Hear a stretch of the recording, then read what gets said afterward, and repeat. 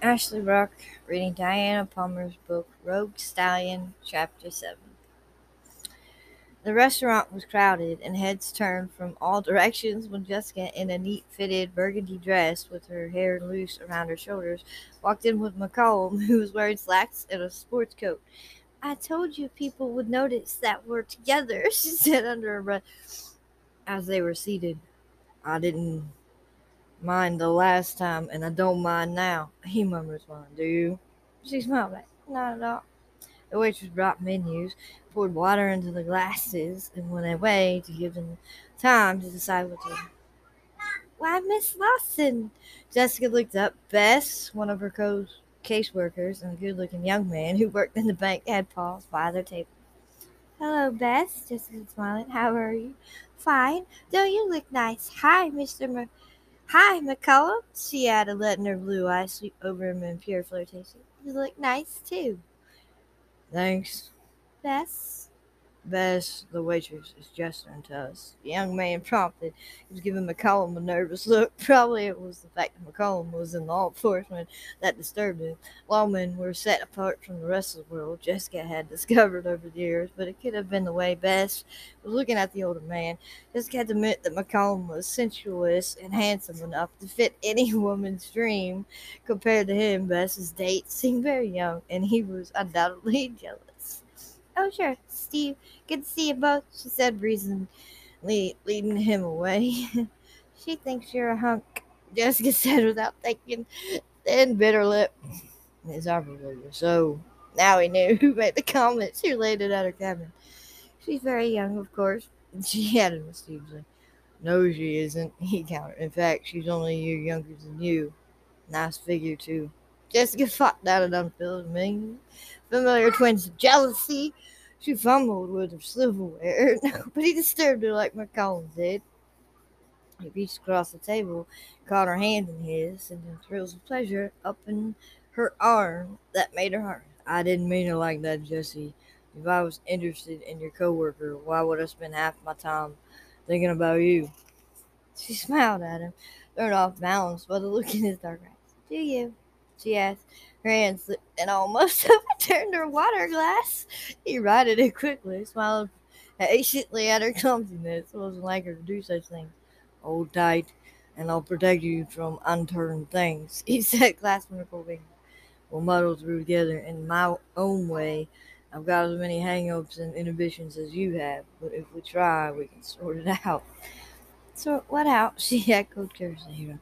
You think I make a habit of taking women out? I'm 35 years old, and since I've been back here, I've lived like a hermit. I'm hungry for a woman. This time, the glass went over. He called the waitress, who managed to clear it away the water with no effort at all. She smiled indulgently at an embarrassed Jessica, who was abjectly apologetic. Shook their order and left. Across the restaurant, Bess was giggling. Jessica looked at Sterling McCollum and knew in the moment that she loved him. She always knew that she could never marry him. He might not realize it now, but he wanted children one day. He was the sort of man who needed children to love and take care of. You make a good husband, of course. Marriage was obviously the last thing on his mind at the moment. Good God, woman, he muttered, shaking his head with indulgent amusement. Will you just let me finish a sentence before you react like that? I don't have plans to ravish you, okay? Now move that glass aside before we have another mishap. I'm sorry. I'm just all thumbs.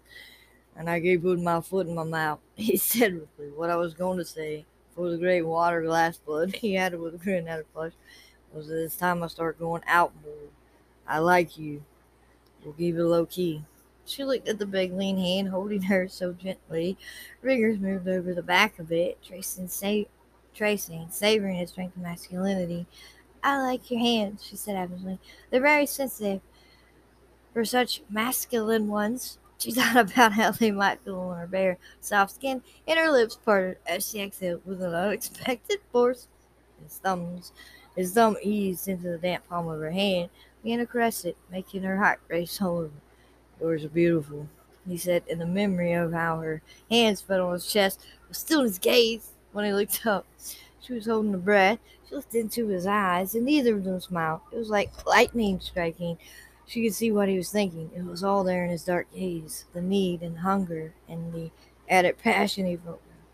Um, excuse me. They both looked up blankly at the waitress, smiling wryly, waiting for them to move hands so she could put the plates down.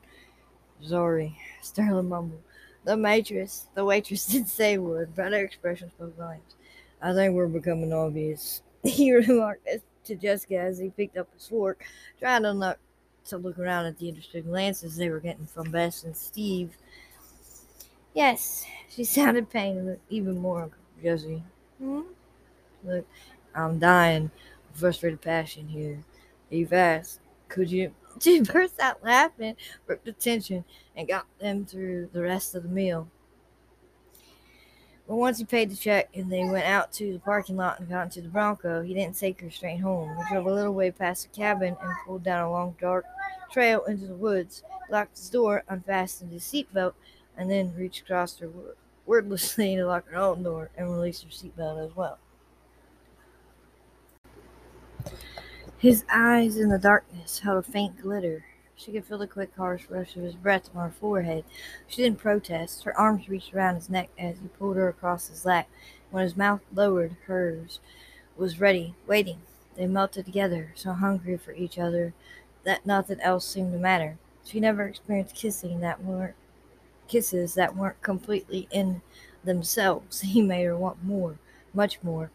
Every soft stroke of his hand against her back was arousing, even through the layers of fabric. The brush of his lips on hers didn't satisfy. It taunted and teased. He nipped at the outside curves of her mouth in brief little touches that made her heart run wild. She clung to him, hoping that he might deepen the kiss on his own account, but he seemed to be waiting. She reached up, finally driven to the outskirts of desperation by the teasing that went on until she was taut as drawn rope with unsatisfied need. Please, she whispered brokenly, trying to pull his head down. It isn't enough, is it? He asked calmly. I hope it might not be. Open your mouth, Jessica. He whispered against her lips as he shifted her even closer to his broad one. And I'll show you just how hungry a kiss can make you feel. Was devastating. She felt her breath become suspended, like her mind, as her lips fitted themselves to hers and began to move in slow, teasing touches that quickly grew harder and rougher and deeper. By the time his tongue prodded at her lips, they opened eagerly for him. When his tongue went deep into her mouth, she arched up against him and groaned out loud.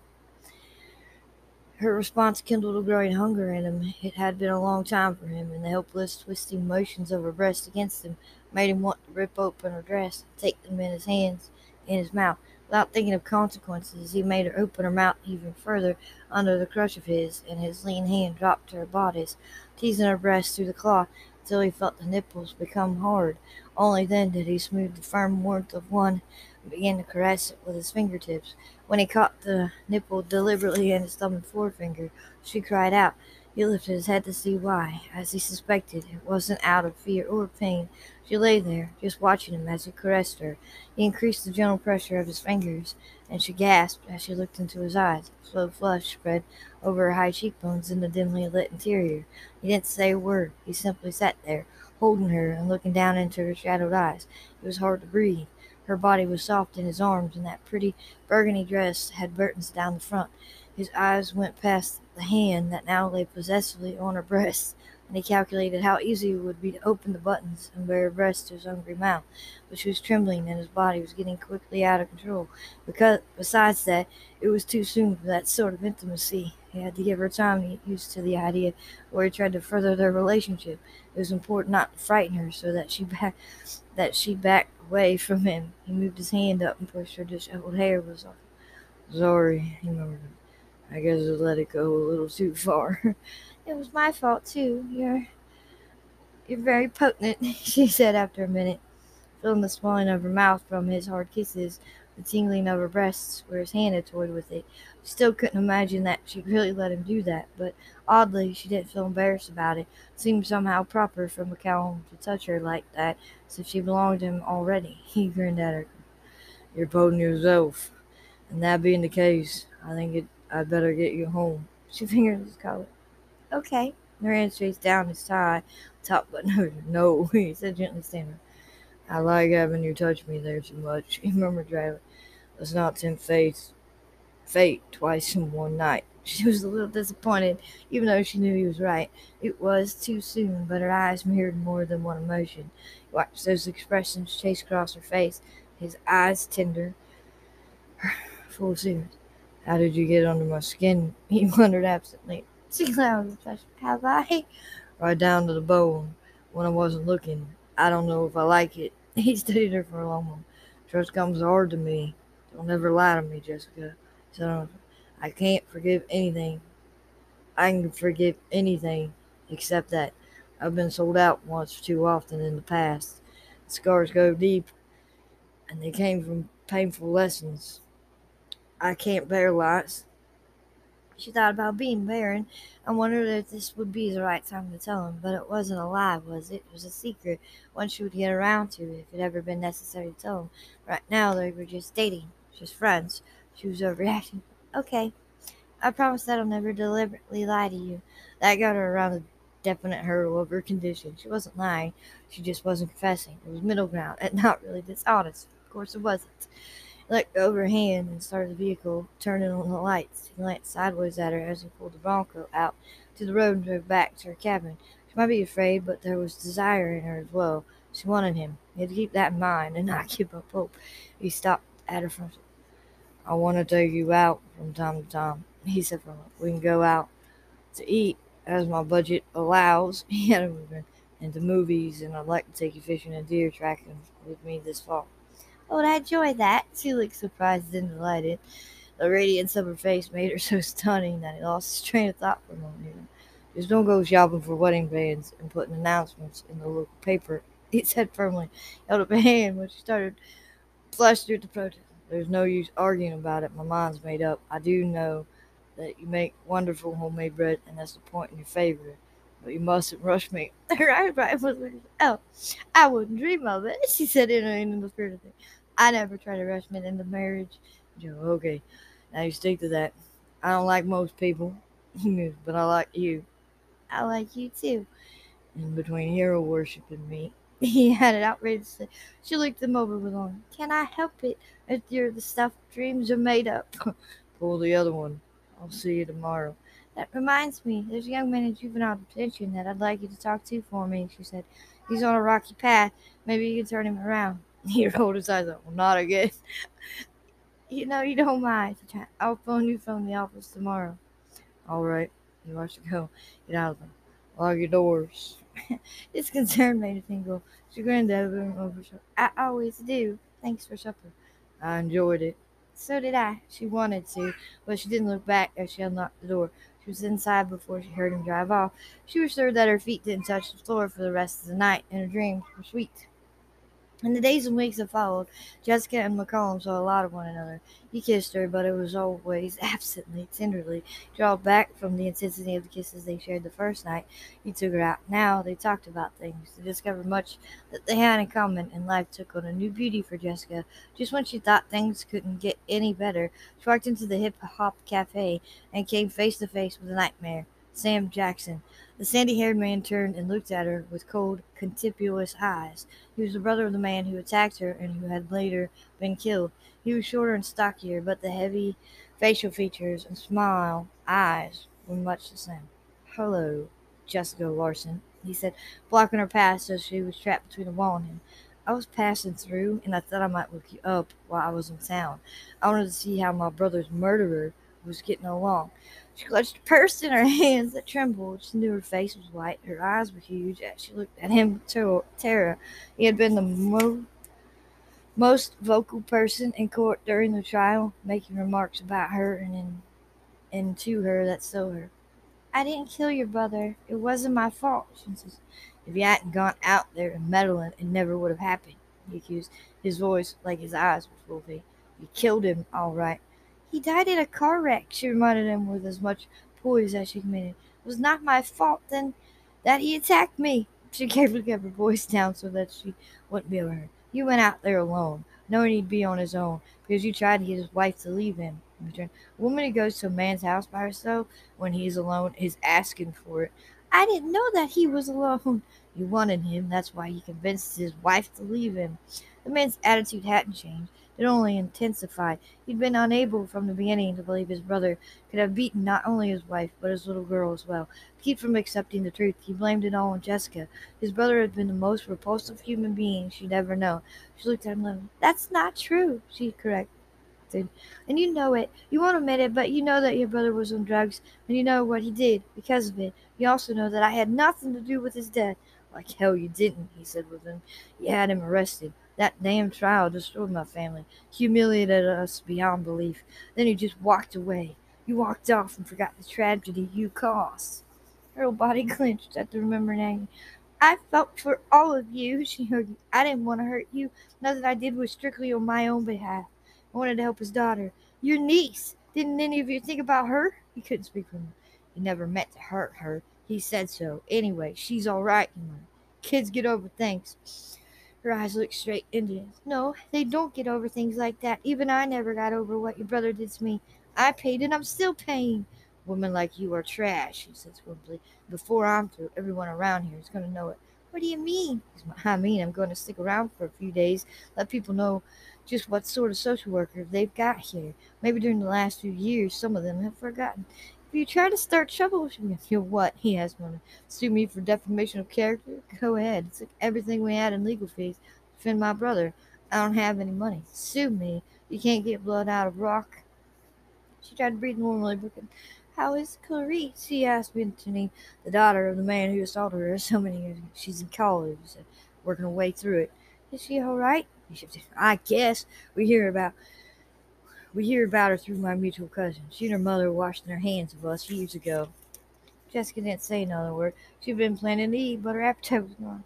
Excuse me, I have to get back to work, she said, turned around and left the cafe. She hardly felt anything all the way to her office. She honestly thought the past was dead. Now here it was, staring her in the face. She'd done nothing wrong, but it seemed that she was doomed to pay over and over again for a crime that had been committed against her, not by her. It was a cruel wind that had blown Sam Jackson into town, she thought bitterly. But if he was only passing through, perhaps he wouldn't stay long. Stick close to the office for a couple of days, she decided, and not make a target of herself. But that was easier said than done. Apparently Sam had found out where her office was because he passed by it 3 times that day. The next morning when Jessica went into work, it was to find him sitting in the Hip Hop Cafe where she usually had coffee. She went on to the office and asked Bess if she'd mind bringing her coffee when she went across the town. Who is that fat man, Bess? Bess asked when she came in. Does he really know you? Jessica. Did he ask about me? Oh, no, Bess said carelessly. She put a plastic cup on coffee in front of her. He didn't say anything to me, but he was talking to some other people about you. She hesitated, wondering if she should continue. Some people? Jessica. Sterling McCollum was one of them. The caseworker added slowly. Jessica didn't have to ask if what the man had said was degrading. It was obvious from the expression on her face that it was. He said his brother died because of you, Bess countered. That you let him on and that you threw him over after you got his wife out of the way. Jessica sat down there. I see. So my femme fatale. Nobody who knows you would believe such a thing, Jessica. He was a client, wasn't he? Or rather his brother was. Honest to God, Jessica, I knew there had to be some reason why you always insist that Candy and Brenda go out on cases together instead of alone. His brother was the reason, wasn't he? Jessica nodded. But that isn't how he's telling it. New people in the community might believe him, though. She had to try not to remember that several old-timers still believed that Jessica had been running after the man, too.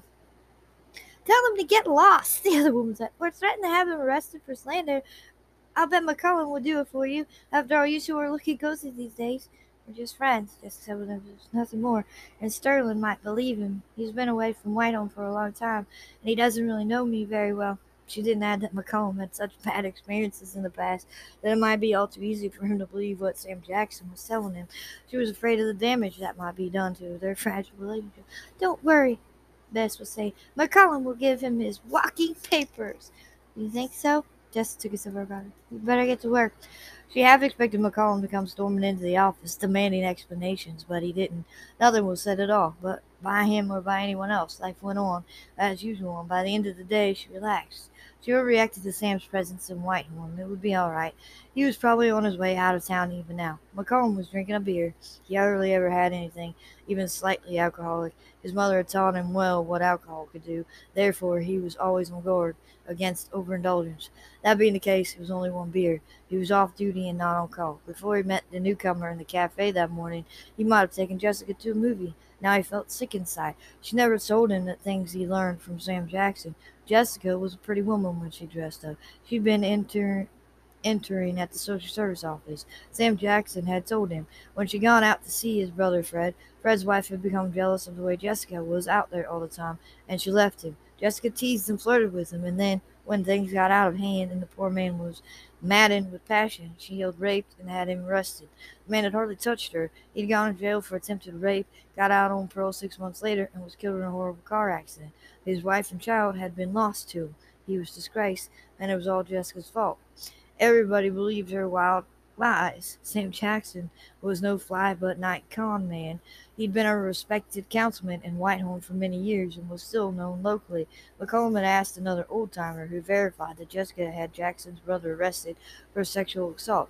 It had been a closed hearing, very hushed up, and a bit of gossip was all that managed to escape the tight-lipped sheriff, Judd Hensley, and the attorneys and the judge in the case. But people knew it was Jessica who had been involved, and the rumors had flown for weeks, even after Fred Jackson's family left town and he was sent to jail for attempted rape.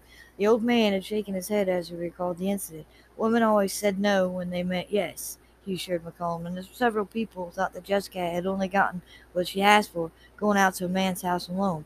Women had to go darn much freedom, that old-timer said. If they'd never gotten the vote, life would have been better all around. McCollum didn't hear the sexism in the remark. He was too outraged over what he learned about Jessica. So that shy, retrieving pose was just that, an act. She played him for an absolute fool. No woman could be trusted.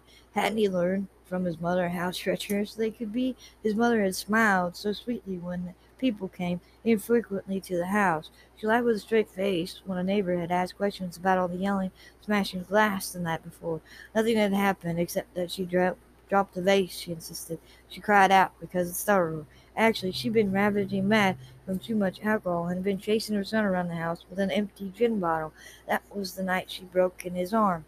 She managed to convince the local doctor, the elderly practitioner who preceded Jessica's father, that he slipped and fallen on a rain-wet porch. She tried to coax him to set it and say nothing out of loyalty to the family, but Sterling had told his mother had heard him. She lied deliberately about their home life. She pretended to love him until she drank, and then she was like another person, a brutal and unfeeling one who only wanted to hurt him. He never trusted another woman since, until Jessica. She was the only exception. He'd grown close to her during their meetings, and he wanted her in every way there was. He valued her friendship, her company, but she lied to him, by omission. She hadn't told him the truth about her past. There was one other truth Sam Jackson had imparted to him, and even worse, in the case of the trial, it had come out that the doctor who had examined Jessica found a blockage in her fallopian tubes that would make it difficult, if not impossible, for her to get pregnant. She knew that Sterling was interested in her, that he would probably want children, yet she made sure that she never told him that one terrible fact about herself. She could not give him a child, yet she never stopped going out with him, and she knew that he was growing involved with her. It was a lie by omission, but still a lie. It was the one thing he confessed himself that he could never forget. He was only grateful that he found her out in time before he made an utter fool of himself. End of questions. Chapter 7.